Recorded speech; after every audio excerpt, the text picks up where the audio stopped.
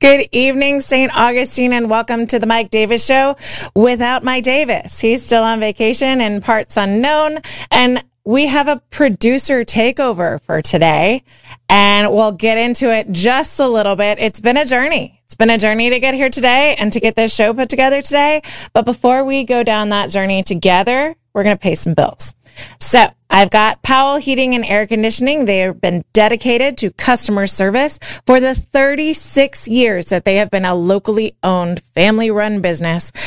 That customer service has been evident in everything that they do from the moment they answer your call until the time they leave your home. They are working to make you comfortable and confident about the care and service you receive from Powell. With their fleet of 10-plus trucks, 15,000 square foot warehouse stocked with parts and equipment, they are ready to serve you around the clock. They service all heating and air conditioning brands, and their emergency service is always open 7 days a week, 24 hours a day, including nights and weekends. So give them a call, Powell Heating and Air Conditioning, for all of those AC needs. And it is getting hot out there. I don't know if you've noticed, but you might want to call Powell Heating and Air Conditioning right now before your AC unit is needed to run at max capacity. Have them come, do a maintenance, make sure everything's good so that you stay cool and comfortable all summer long. Call our friends at Powell Heating and Air Conditioning. We also have our friends at Solar Stick. They were established in 2006. Solar Stick is a local, portable power company proudly committed to American manufacturing, constant innovation, and creating jobs right here in St. Augustine, Florida. Solar Stick's focus on providing solutions for self-sufficiency helps users all over the world complete missions and save lives. Solar Stick, changing lives, saving lives, and reviving American manufacturing. Thank you, Solar Stick, for your continued support. We love you guys, and we hope to see Miss Stephanie Hollis here soon, Dr. Stephanie Hollis. We also have Bear Kresge and Associates. They are a full-service local CPA firm with a team of skilled professionals dedicated to providing top-level service in the areas of tax compliance and planning for businesses, individuals, estates, and trusts. Audits, reviews, and other accounting services, business valuations, forensic analysis, and litigation support. You can reach Bear Kresge and Associates at 904-460-0747, or you can find them online at abearkresgecpa.com. So check out Bear Kresge Associates for all of those tax compliance, business financing needs. Talk to them before you talk to the IRS. That's always helpful. We also have Solomon Services. They're the ones that were getting Mike Davis in shape for his vacation.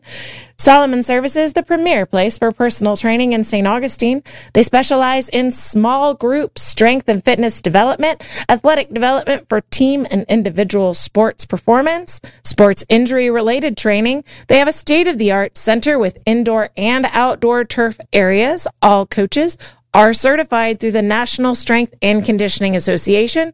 Call to make an appointment with Solomon Services today. That's 904-461-9945, or visit their website, solomonservices.com, to sign up today.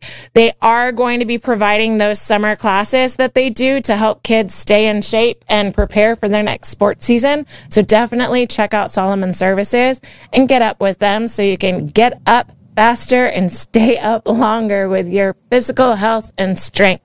Solomon Services. They're out by the Rock Museum, right? Or the rock climbing thing. I believe so. Yeah. I think I saw him the other day. Mike's there almost every day. We should definitely clarify with him the location. I don't have an address there. I just have their website and their phone number.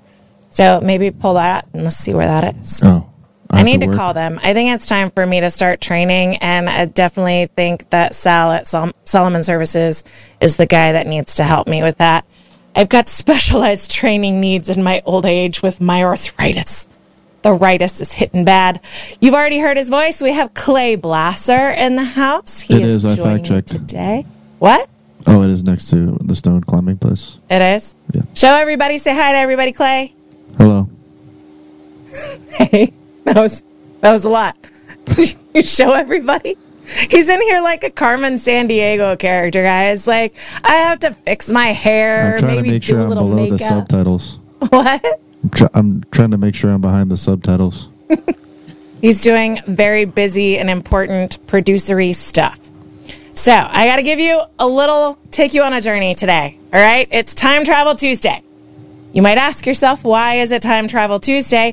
And do I have a guest to go with us on this journey? And I don't. Booking guests is really, really hard, you guys. And I called so many people and I had so many maybes about coming in today that by the time that all of my maybes came back that they weren't going to be able to join me today, I needed a plan. It was too late to make any more calls. So I went down a rabbit hole. And I had been focusing on May 16th as the day I needed to book a guest for so long. So I kind of went down a rabbit hole on things that happened on May 16th. So I've got a little bit of a time travel journey there. Also, I've got kind of an interesting take on laws around the world that may or may not make sense. And we started looking at birthdays, who was born on this day, and there's some good ones and there's some bad ones. But before we get to all of that, I've got a question for you guys. I was talking with my mom today, and we were trying to think of movies that we could introduce my kids to so that they would have like a shared pop culture experience as their grandparents, as their parents. So what movies do you think are culturally significant? They're essential viewing for a good childhood. Put them in the comments. I want to hear what you guys think are necessary for kids. Clay, do you have any necessary viewing? For kids? For kids and young adults, maybe. That. Got to think about it. So I think that Princess Bride and Labyrinth are essential viewing for me. They're fun fantasy movies from like the 80s, and they definitely are kind of a time capsule into an aesthetic. And so, that's one that I was two that I was really excited to show my kids. But we were looking at like a Reader's Digest list, and they've watched there's a Reader's Digest list of 76 essential movies for your childhood. And there was Sandlot and Goonies. Sandlot's a good one for sure. Yeah, Sandlot's definitely a good one. I don't think they've seen Sandlot yet. We just showed them Goonies. Sandlot has some references to Playboy that are a little more obvious than like the Home Alone, looking through Buzz's room, sees a magazine, looks at it, throws it to the side. So I'm not sure about Sandlot yet for all of my kids. But I've started to show Isabella some movies that I loved when I was kind of a preteen, early teens, and that's been fun. We just watched Armageddon. I've got E.T. in the comments. Back to the Future was on the Reader's Digest list. Are we sparking anything for you? Candyman? No way, Robin. We're not watching Candyman.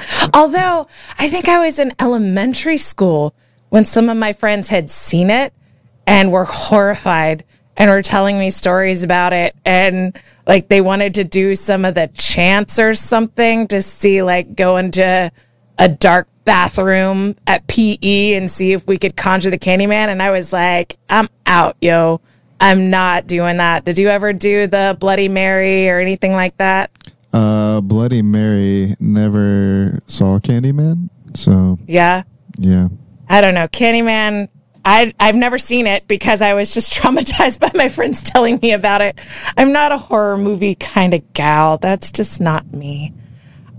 So, we've got to choose your own adventure. So, while you guys are thinking about movies, I'll have Clay pick our first segment. So I've got On This Day with a Bouye. I've got Is It Legal? And I also have They Say It's Your Birthday, and I won't sing it. So I'll spare you all. Where do you want to go, Clay? That's a tough one. But I'm thinking we start with the birthdays. The birthdays. All right. Because you said there's some bad ones. So. There's subcategories to the birthdays. So depending on what you choose, we might go dark early. All right. So they say it's your birthday. Do you want to go notable or do you want to go notorious? Oh, notable or notorious? Let's start with notable. Start with notable. All right. So I picked this one just for you. I saw this one, and this was honestly part of the reason why I made this segment. So in honor of Clay, we are going to talk about David Edward Hughes. David Edward Hughes was a British American inventor. He was either born in London, England, or Corwin, Wales. I guess they both claim him. He was born on this day in 1831, and he is the inventor of the microphone, Clay. Oh, sweet. So he makes your life happen, and he makes a 904 happen. Nice. Yeah. I wouldn't have a job without him, honestly. Right? So pour one out for David Edward Hughes. If he made him any simpler, and people could actually use him properly, then I would definitely wouldn't have a job. Are you being judgy on his birthday? No, I'm glad he made him a little complicated, or else I wouldn't be able to fix him. All right. So David Edward Hughes is our first. The next, I think some of our women viewers are going to like some of our guys here. We've got Henry Fonda. Do you even know who Henry Fonda is, Clay? No. He was born in 1905. He's an American actor. He was born in Nebraska. I only remember seeing him in On Golden Pond, but he was in Mr. Roberts and 12 Angry Men, which I've been told I had to watch 12 Angry Men. But so Henry Fonda was born on this day in 1905. He passed away in 1982. So he had a decently long life. Isn't there like a Jamie Fonda or something? Yeah, so there's like a whole Fonda tradition in Hollywood. So Henry Fonda is Jane Fonda's father, I believe. Yep, Melissa's got me. Jane Fonda's dad. So that is who Henry Fonda is. Jane Fonda, not my favorite, I'll be honest. I just know the name. Yeah, controversy with Jane Fonda. We also have Liberace, was born on this day in 1919. Liberace was an American Emmy Award-winning pianist, which is just fun to say. He was also a showman. He had the Liberace show. And I didn't realize this, and neither did my mom when I was talking to her about it. He was an actor, and he was on the original Batman series. Tell me in the comments if you remember seeing Liberace on Batman. Because I watched those on Nick at Night as a child in reruns. But that was a classic. I don't remember Liberace. And maybe it's just because I didn't know who he was then, like I do now. All I remember is the plastic shark that came up. It was on the helicopter. The jumping the shark scene. Oh, so bad. That's why a show that has gone past its prime is called Jumping the Shark. Because no, that was Happy Days when the Fonz jumped the shark while he was surfing. No, like it came Batman up and attacked him on a helicopter. Yeah, so Batman's hanging on a helicopter and the shark jumps up and bites him, right? Yeah, and it's obviously like a plastic shark just like swinging on like a miniature prop. It's classic, man. And it had like kapow. Kapow. Yeah, I loved all that. The kapow. Yeah, the black and white Batman. Did that predate Adam West? I don't know. How many Batman shows are there? I don't know. That was like back when you had to get it from Blockbuster. So I watched it on Nick at Night, but I'm older than you, so it might have been off Nick at Night by that point, and you were having to rent the video, the VHS. Yeah. All right, you're going to know this one, Clay. I know you're going to know this one. Born in 1944, Danny Trejo. Danny Trejo is from Sons of Anarchy, Breaking Bad, Con Air. He's like... Got like a ponytail. Yeah. Like a scar. He's scarred up face. He's served time. If you need a tall, scary bad guy, then you go to Danny Trejo, and it's his birthday today. So we wish you all the joy today, Danny Trejo. Please don't come at me. I heard he's like a really nice guy, though. I'm sure he is. He's done... So when I was looking at his filmography... He's done a lot of like family-friendly stuff. So I think he has a certain sense of humor with the fact that he's kind of got this reputation for being a scary bad guy. So I don't know. So it's also a very famous former James Bond's birthday, Pierce Brosnan. Happy 70th birthday to the Irish actor, born in 1953. Janet Jackson is 57. There's a lot of birthdays today, guys. But 1969, the 54-year-olds, they went out. I found the most 1969 May 16th birthdays. David Boreanaz, did you ever watch Angel and Bones? Yeah, I think so. So yeah, okay. Angel, he was the spinoff vampire from the Buffy series. So he was Buffy's vampire boyfriend in Buffy the Vampire Slayer, the TV series. And then he had his own spinoff called Angel, where he continued playing the Angel, vampire. but I never knew it was related to that show. That's him. Yeah, it was a spinoff from Buffy the Vampire Slayer. And then he was in Bones, and I really enjoyed Bones for a while. So he was born in Buffalo, New York in 1969 today. Happy birthday to you, Tracy Gold of Growing Pains fame. She was born in New York City today. So it is her 54th birthday. But arguably, probably the most talked about person on our list today is celebrating his 54th birthday in forced retirement. Tucker Carlson, born in San Francisco, California. I really saw him as like a Connecticut baby, not like a San Fran Cali baby, but Tucker Carlson, happy birthday. Interesting. So the last of our notable figures who are celebrating their birthday today is Megan Fox at 37. She's just older than you, and I hear she's single now, Clay. Oh, really? Well, from what I hear. Yeah, you're not into the Transformer babe? She's kind of weird now. Isn't she? She's on her own journey. Machine Gun Kelly, Yeah, she's on her own journey. So I don't know if she's like the conventional kind of girl you're looking for. Not that you're single. But Megan Fox's birthday is today. Happy 37th birthday, Megan Fox. And that leads us into Notorious. Now we're going to get dark. Do you have I feel like we need the horoscopes music. So our Notorious birthday is, I'll give you his birth name first, and we'll lead into his alias, because some of you might know his alias. Herman Webster Mudgett. Herman Webster Mudgett was born today in 1861. I do not wish him a happy birthday. I hope that he receives a very painful birthday gift from Satan, because he's a horrible human being. He was born in Gilmanton, New Hampshire, and he is quite possibly America's first serial killer. He's more famously known by his alias H.H. Holmes. He was a con artist. He was a bigamist. And like I said, he is a serial killer that may have killed anywhere from 20 to 200 people. He was in Chicago during the World's Fair.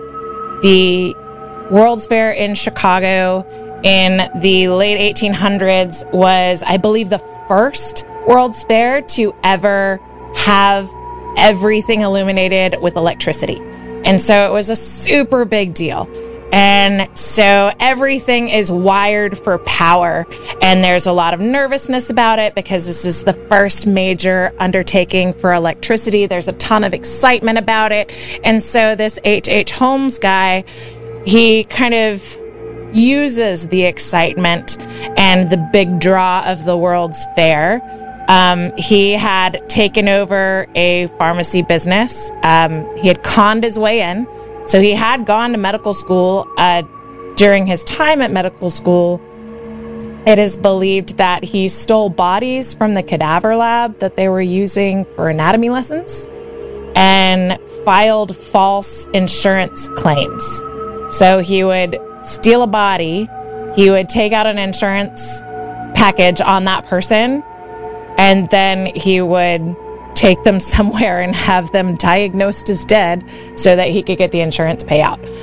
Super nice guy, guys.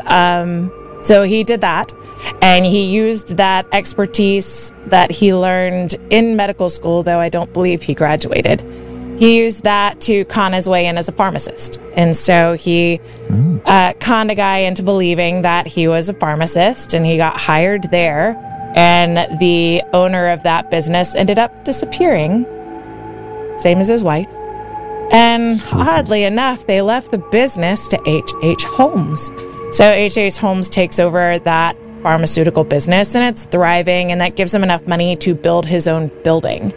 So what he ends up doing is he hires all kinds of different contractors, and he has them specialize in particular areas. So no one knows what the other one's doing, and nobody knows enough to ask too many questions. And so he builds what would later be called the Murder Castle. It was a multi-story building. It had an incinerator in the basement. It had all sorts of secret passageways and hidey holes and peepholes, as well as specialized reinforced garbage chutes. And they believe that's how he transferred his victims from whatever floor they were on into the basement so he could process them. It's a lot. It's a lot, guys. So he was America's first serial killer, and he was born today. He was apprehended in 1894, and he was hanged for his crimes almost 2 years later. He was kind of the classic, raised in a lovely household, no obvious signs of anything going wrong, except he liked to practice surgeries on neighborhood animals, and it all escalated from there. So if his story is chronicled in a book called The Devil in the White City by Eric Larson. So Eric Larson is, if you like history and you're not afraid of delving into some dark subject matter, Eric Larson is a prolific history writer, and I really enjoy his books. I've read 2, I'm working on a 3rd, and it's a very novelistic approach to writing about history. And so The Devil in the White City chronicles the excitement and everything that was going on with the World's Fair in Chicago, but it also parallels that with H.H. Holmes and his rise of power. He ended up marrying a woman and having children with her, and setting her up in a nice little suburb. And then in his murder castle, he had another set of fiancées. Is there any relation to Holmes Road?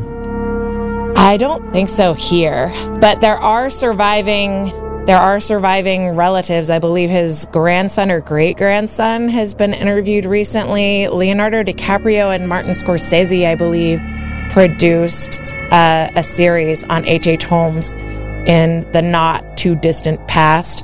So that's something you can look out for if you're interested, or you can check out Eric Larson's book, Devil in the White City. It is very compelling. It is very dark. He does go into detail on his bad acts and how he exploited the World's Fair to trick. Wrote the book about himself. Eric Larson wrote a book about H.H. Holmes. H.H. Holmes did write an autobiography when he was in jail. He was captured, and then it took 2 years before he was executed. So there is a book out there that he authored about his life, which Eric Larson uses, obviously, in his retelling of the account. But Eric Larson has written, like I said, I've read 2 of his books. The other one I have here, I read The Devil in the White City on ebook. But In the Garden of the Beasts chronicles the post-World War I, pre-World War II German political uprisings, and also the American diplomats that were stationed in Berlin in the mid to late 30s, and their interaction with the political factions of Germany. Facebook doesn't like certain words being said, so I'm kind of glancing over. It's called In the Garden of the Beasts because where the diplomat's house was at one point in Germany's history, it was like a private menagerie of the royalty. And at the point that they're at in the 1930s, it was a public park that was named the Garden of the Beasts. And so that's why it was called that. It just so happens that the people that are chronicled in that book are also somewhat beastly. So that's an interesting book also. It doesn't always show that it shows that America was not always on the right side of the issue. And it might have taken us a while to come to grips with what was actually happening in Germany. And so it's a bit of a frustrating read. It's very interesting also. So if you like a novelistic approach, so it feels like you're reading a novel, but it's actually sourced real history taken from original documents, letters, journals, records, then definitely check out Eric Larson. He's a very interesting author, and his books are very compelling. I mean, it's hard subject matter for a lot of them. I'm reading Deadwake, and my favorite building in New York City is the Flatiron Building. Do you know what that is, Clay?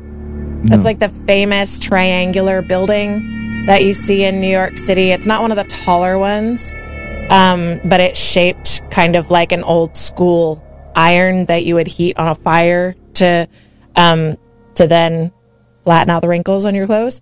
So the Flatiron Building, the architect of the Flatiron Building is one of the featured people in Deadwake. And so it also circles around the sinking of the Lusitania. So that's the one I'm working on right now, but it's slow going with all the homeschool required reading. All right, so that is, so you say it's your birthday. Where did you say the World Fair was that guy did that? The Chicago World's Fair. Oh, I see. So the World's Fair, kind of like the Olympics, kind of bids out and it travels around the world and it goes from one host city to another to another. The World's Fair would bid out large cities, and so Chicago won it that year, and it was a multi-year process of establishing the I believe it was called the Columbian Exposition. It was on the anniversary of Columbus's journey, and so it was like a big, super big deal, even bigger than most. But the Eiffel Tower was built as one of the exhibitions at a World's Fair. When Paris hosted the World's Fair, that's why we have the Eiffel Tower. And they actually talk about the architect that designed the Eiffel Tower in The Devil in the White City as well. I went to an old World's Fair at when I was in Europe. Like I think it was in Amsterdam. Yeah. But they had this huge it was like an old World's Fair, but they turned it into like a park you could go visit. It was cool. Oh yeah, because they would set up like big exhibits sometimes, and it's where people around the world would come and showcase their inventions or their art or their creations. And so it was a really exciting thing to see. We were talking about movies earlier. Meet Me in St. Louis is an older movie. It's a Judy Garland movie. Some of the songs we sing and some of the things we say come from that movie, and people don't even realize that they're quoting that movie today. But that circles around the World's Fair. So St. Louis won the World's Fair, and there was so much excitement about the World's Fair.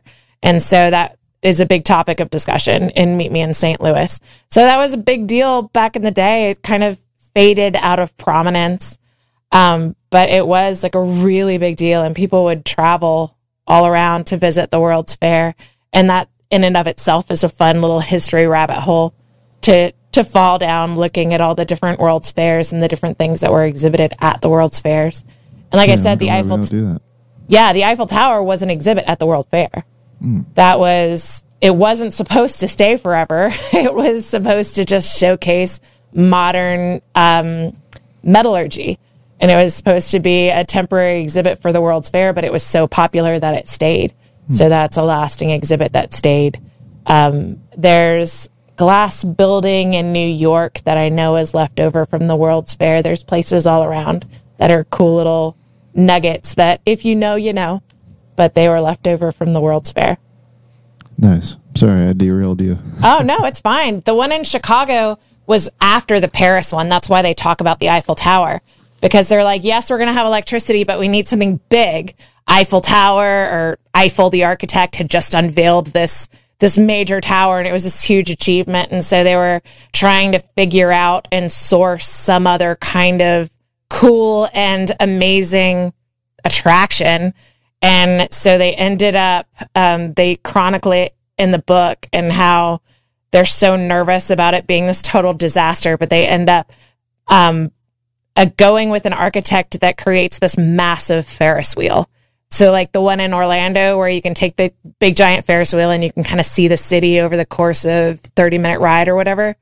That was kind of the first one at the Chicago World's Fair. And it was to try and out Eiffel, they said, in as a quote, the people that were planning the Chicago World's Fair. So fun little rabbit hole to fall down. Those World Fairs were pretty interesting, and people collect stuff from them today. Because, as you can imagine, there was merchandising. All right.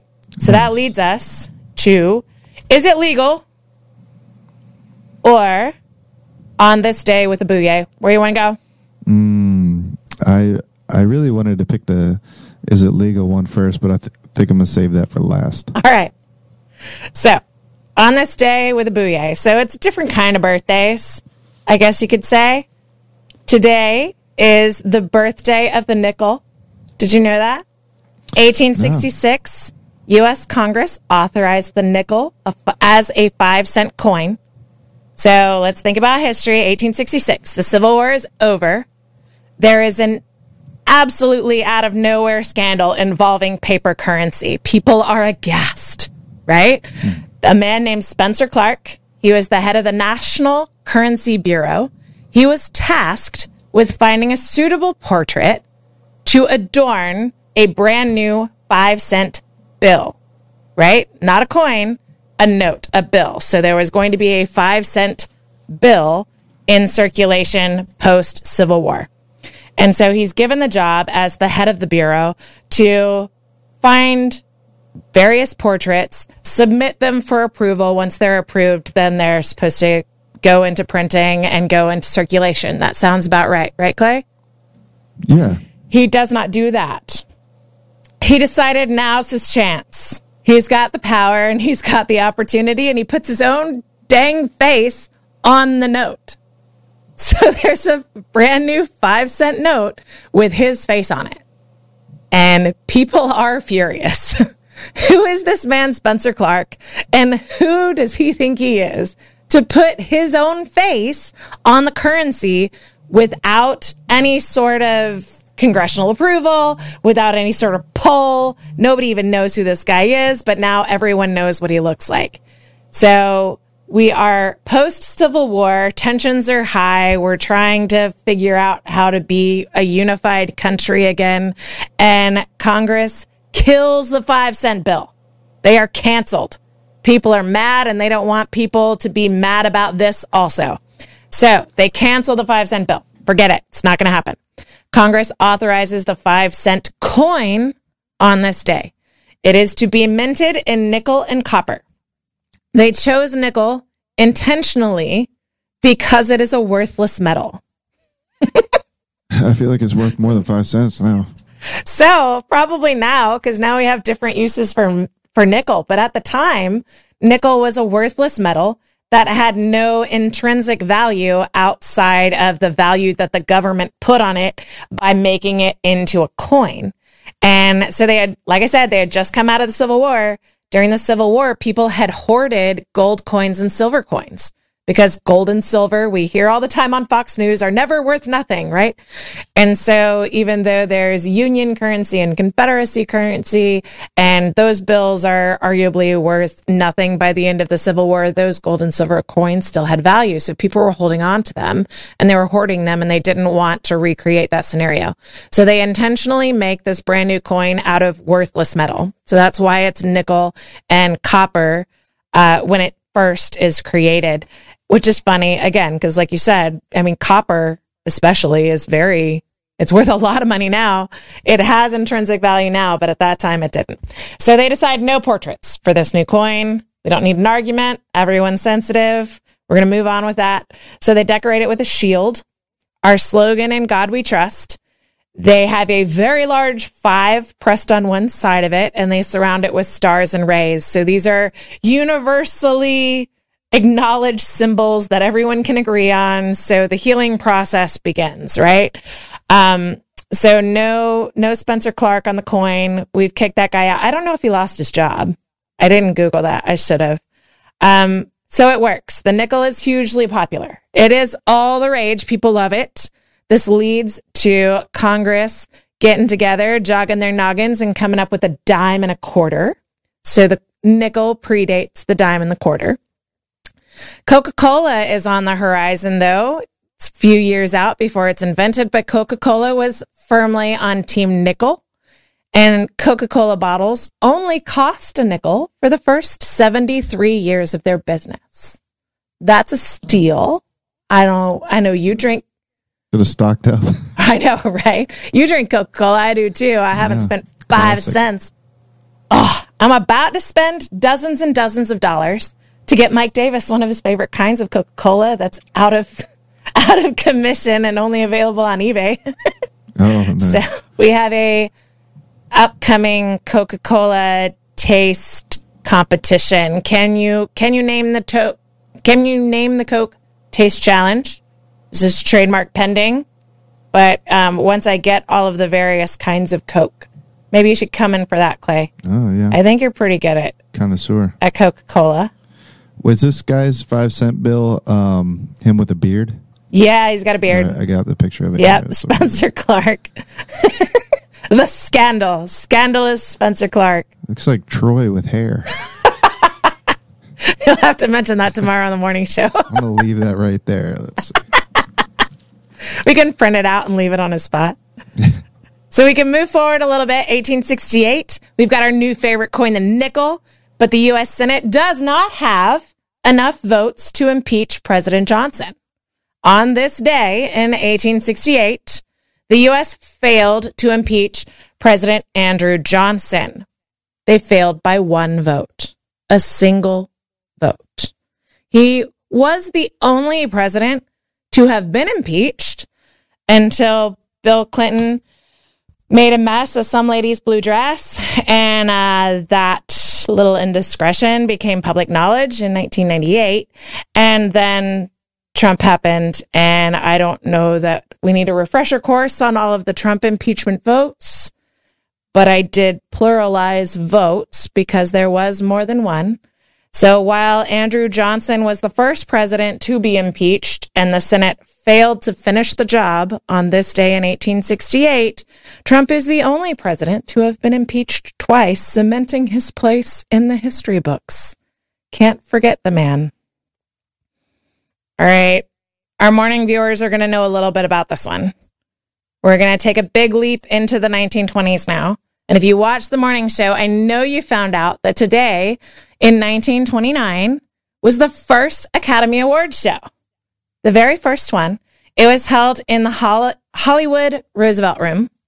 270 people attended, but tickets only cost $5.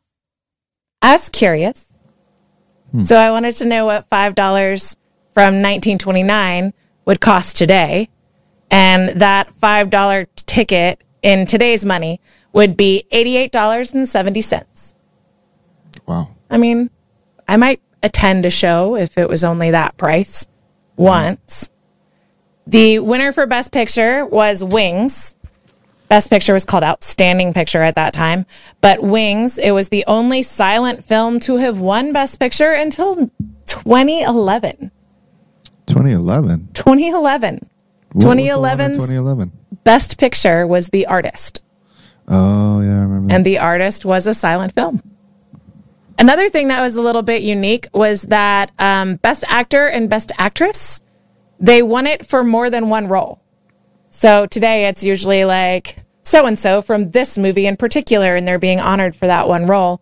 Emil Jannings won Best Actor for 2 roles that year, while Janet Gaynor won Best Actress for 3 roles.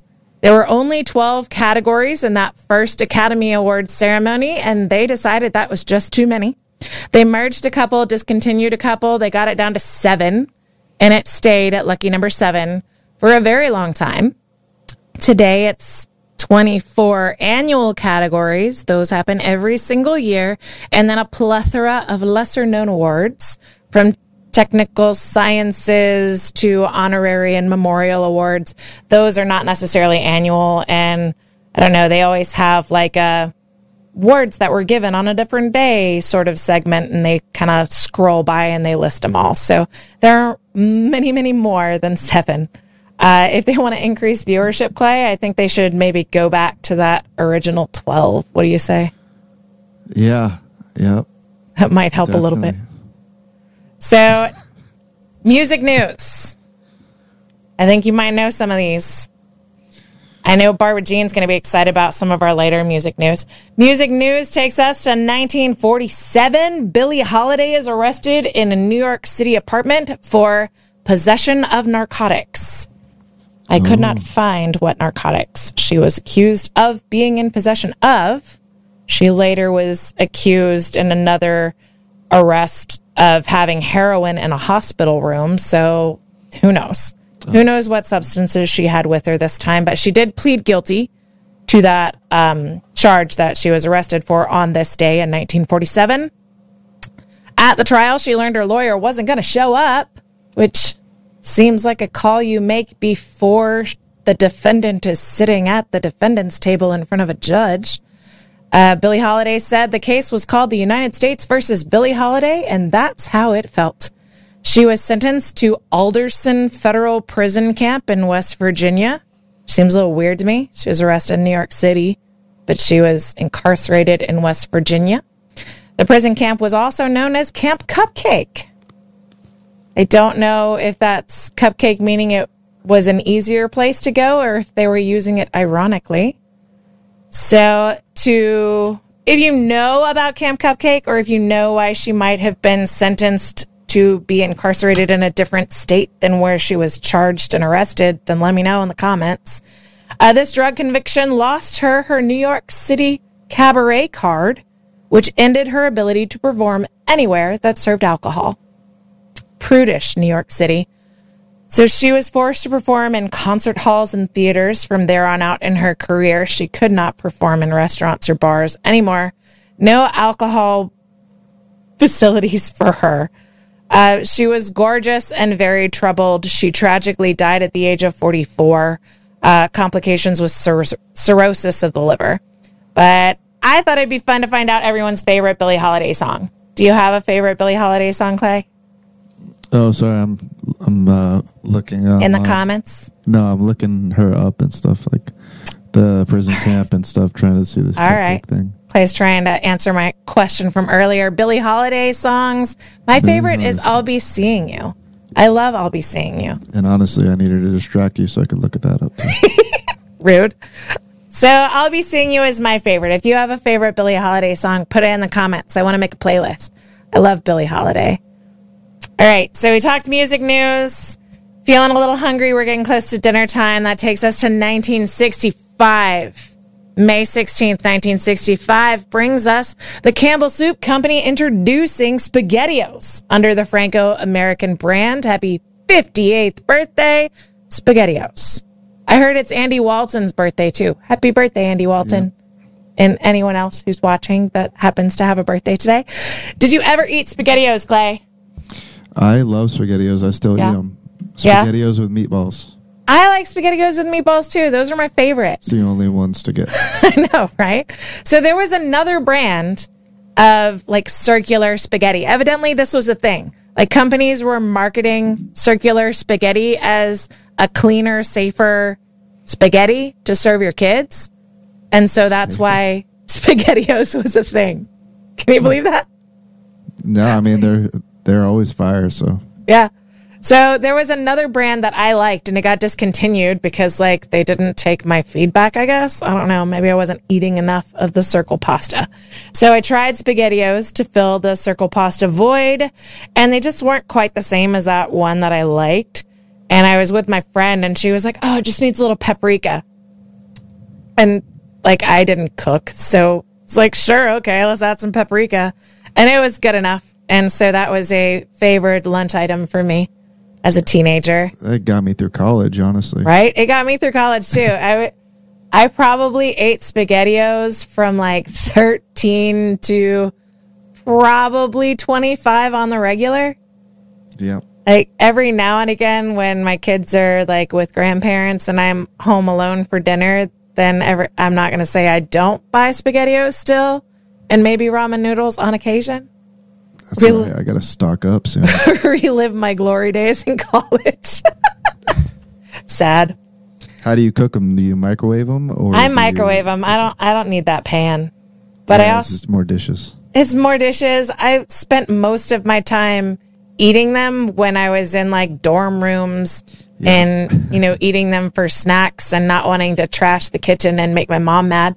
So I Pyrex bowl. Plop them in there. I nuke them with a cover so it doesn't splatter all over the microwave. Of course, yes. And then a nice healthy sprinkling of paprika. I gotta try that.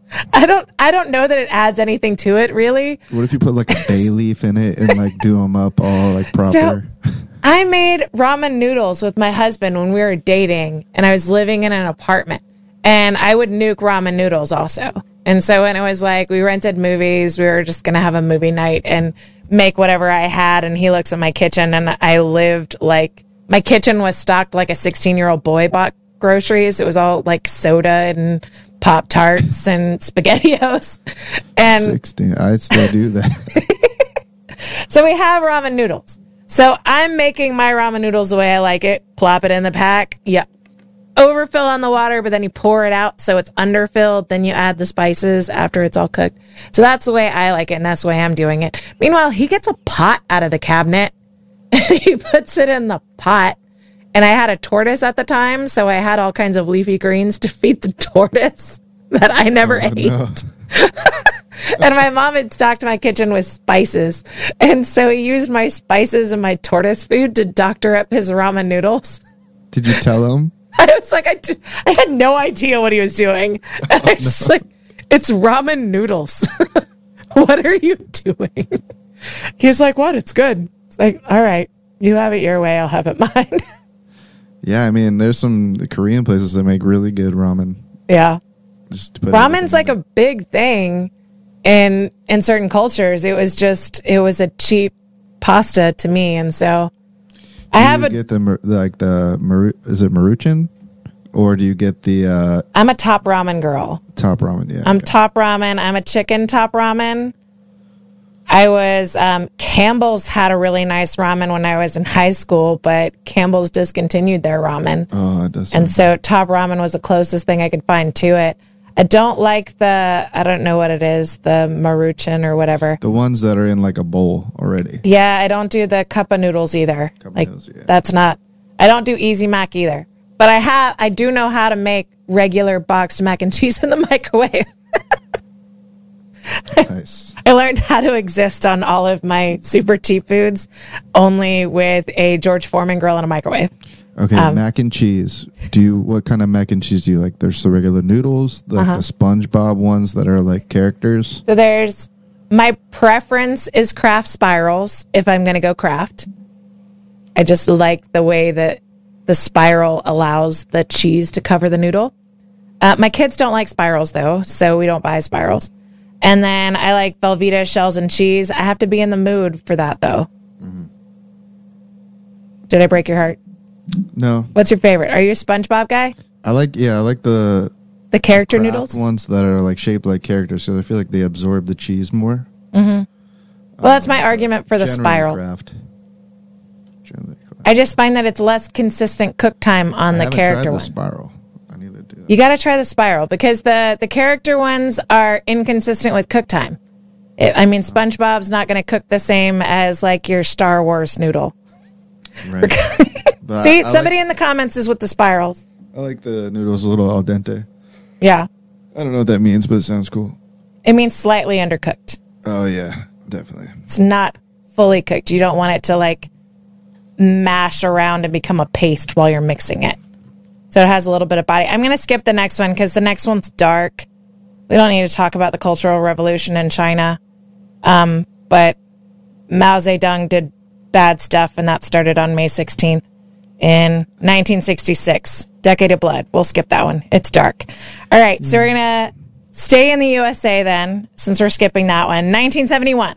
On this day, in 1971, Congress raised postage from 6 cents to 8 cents. And again, I adjusted for inflation because I wanted to know. Like a stamp today is 63 cents. So if we adjust that 8 cents for inflation, then it becomes 60 cents. It's not too far off. It's pretty close track to inflation, but we're still getting hosed 3 cents a stamp. Like, yeah, where's that? That's extra, like inflation or something. Yeah, right? Still bumps it up a little bit too much. All right, Barbara Jean. Added a tax to it, I guess. Barbara Jean, where are you? This one's for you. 1984, May 16th. The single, When Doves Cry, is released by Prince Rogers Nelson, better known as Prince. There you go. When Doves Cry was featured on the album Purple Rain, which was a huge hit hit and cemented Prince as one of the major stars of the 1980s. It was his biggest selling album in his career. But it was also not just a regular music album. Clay, would you believe that Purple Rain was actually a soundtrack? No, I never knew that. Yep. It was a soundtrack for a movie also called Purple Rain. And it won an Oscar for Best Original Score. So we're back to the Oscars. So Prince won an Oscar for his biggest selling album of his career. And the single off of that album, When Doves Cry, was released today in 1984. We did lose Prince, sadly, in 2016. He lost his battle with addiction at the age of 57.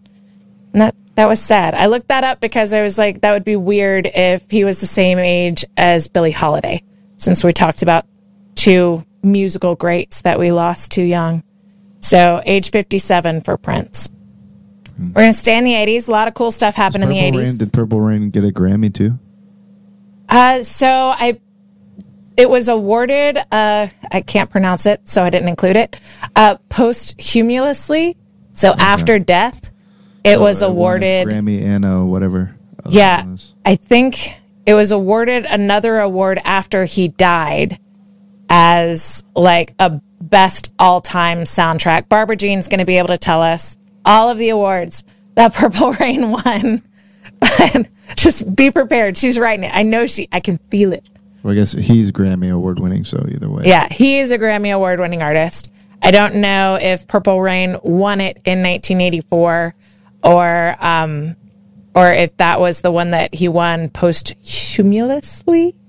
I don't know. It's a word I've never been able to say. So that was 1984. Prince, When Doves Cry. We Love Prince. All of the Purple Hearts from Barbara Jean. 1985. A little known NBA star by the name of Michael Jordan received Rookie of the Year. In his rookie season of 84 to 85, he averaged 28.2 points, 6.5 rebounds, 5.9 assists, and 2.4 steals over 82 games.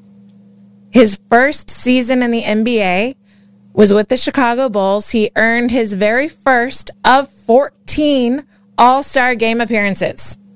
Jordan is just one of 45 players in NBA history to receive that invite to the All-Star game in his rookie year. So on this day, he was named Rookie of the Year in 1985. Jordan had already won a gold medal by this point. He was on the 84 Olympic basketball team, but nobody knew who he was. So it wasn't until he was on the 1992 Olympic team that it was dubbed the Dream Team. And that's when he took home his second gold medal. Were you a big Michael Jordan fan? Oh, yeah. I still think he's the GOAT. Yeah, absolutely. My brother was a huge Bulls fan, and it was almost exclusively because of Michael Jordan. So it was always on in our house. So by virtue of that, I was also a Bulls fan and loved Michael Jordan. And so Space Jam, you got all that stuff too. Yeah. I was just talking about, I didn't watch Space Jam, but I don't know that I was the target demo for Space Jam when it came out. Wasn't he in like Liar Liar too, I feel like, or something? He wasn't in Liar Liar with Jim Carrey. A cameo or something. There's a cameo in another movie, but it wasn't that one. No. So there was all the hype about Dream Team in 1992, and can professionals play in the Olympics? And these are paid players, so how are they justifying this? So there was like this big controversy about them all being on the 92 Dream Team. I guess they ended up doing it again. The third Dream Team, the third incarnation of the Dream Team, was going to be the 1996 Olympics, the ones in Atlanta. And that was close. I grew up in the Panhandle. Did you go to the 96 Olympics? No. So we got tickets, and we got tickets for basketball because Dream Team, baby, we wanted to see Michael Jordan. And not only Michael Jordan, but there was Charles Barkley, Karl Malone, Scottie Pippen, John Stockton, David Robinson, all of these players that had been on the original 92 Dennis Rodman on there too? Dream Team. Dennis Rodman was not on the 96 team. I think he was on the next Olympics, but Michael Jordan made his first retirement announcement. Oh, yeah. And so he didn't join the 96 Dream Team. He declined to play in the Atlanta Olympics, and we were bummed out. But we still got to see, like I said, Charles Barkley, Karl Malone. We also got to see Grant Hill, Shaquille O'Neal, and Scottie Pippen, but it was just before Dennis Rodman. And I guess Michael Jordan came back. He retired 3 times, all totaled. Wow. So I think this was right before his original. The original Brett Favre. Yeah, the original Brett Favre, Tom Brady. So we missed him in the Olympics. If any of you guys got to see Michael Jordan play in the actual basketball arena, let me know, because I only ever got to see Michael Jordan play wrong ball. He had a short-lived baseball career, and since we missed him at the Olympics, we went to go watch him play baseball. Nice. We got to see him play sports ball. It was the wrong ball, but we still got to see him, and we were still happy. So if you guys got to see Michael Jordan play, let me know, because I'm totally jealous. I would have wanted to see him play. We're still in the 80s. Let's do a turbo, because we're almost out of time. Let's do a turbo. What was the other category? Oh, the other one was, is it legal? Is it legal? Let's hit some is it legal? The best ones. All right. Let's go through before. Sorry, I don't mean to cut you off. We got a lot of content today. Rome banned low-cut dresses in the 16th century. And I know what low-cut is defined by in the 16th century, because the fashion houses in Italy these days. Shin. Massachusetts, on the other hand, outlawed wearing gold and silver buttons, lace, and other finery by both men and women if their net worth was less than 200 pounds, which would mean you would have to have $8,000 today. Oh, you did that one too. Nice. It's relevant that way. A fun one is that it was illegal to name a pig Napoleon in France in deference to Emperor Napoleon I. George Orwell, an English author, heard that the French had outlawed the naming of pigs Napoleon, and so he decided that the pig dictator in his famous book Animal Farm could only be named Napoleon, and that kept the rivalry between the French and the English alive just a little bit longer. That's a good book. We can finish today with the poorly written law proving that English grammar is essential to save lives. This was passed by absent-minded Florida legislature in the 1960s. The law made it illegal to carry firearms except, and this is a quote, except for the purpose of shooting vermin or policemen in the course of their duty. What? Grammar saves lives, everybody. Oh, I just got it. The wording was amended before any law officer was harmed, using this law as justification. So for a very brief time in the 60s, it was illegal to carry firearms unless you were shooting vermin or policemen in the course of duty in the state of Florida. Always winning, Florida man. Oof. Thank you, everybody, for being with us. Thank you for all the great comments. It's been so fun seeing you guys comment and having you with me as I've taken over the Mike Davis Show. Thank you, Clay. And a thank you to Blake for helping to support me as I step into the host shoes for a few days. Mike Davis should be back with us tomorrow, and we look forward to that. So for all of you out there, have a great night. We'll see you tomorrow. Bye. See ya.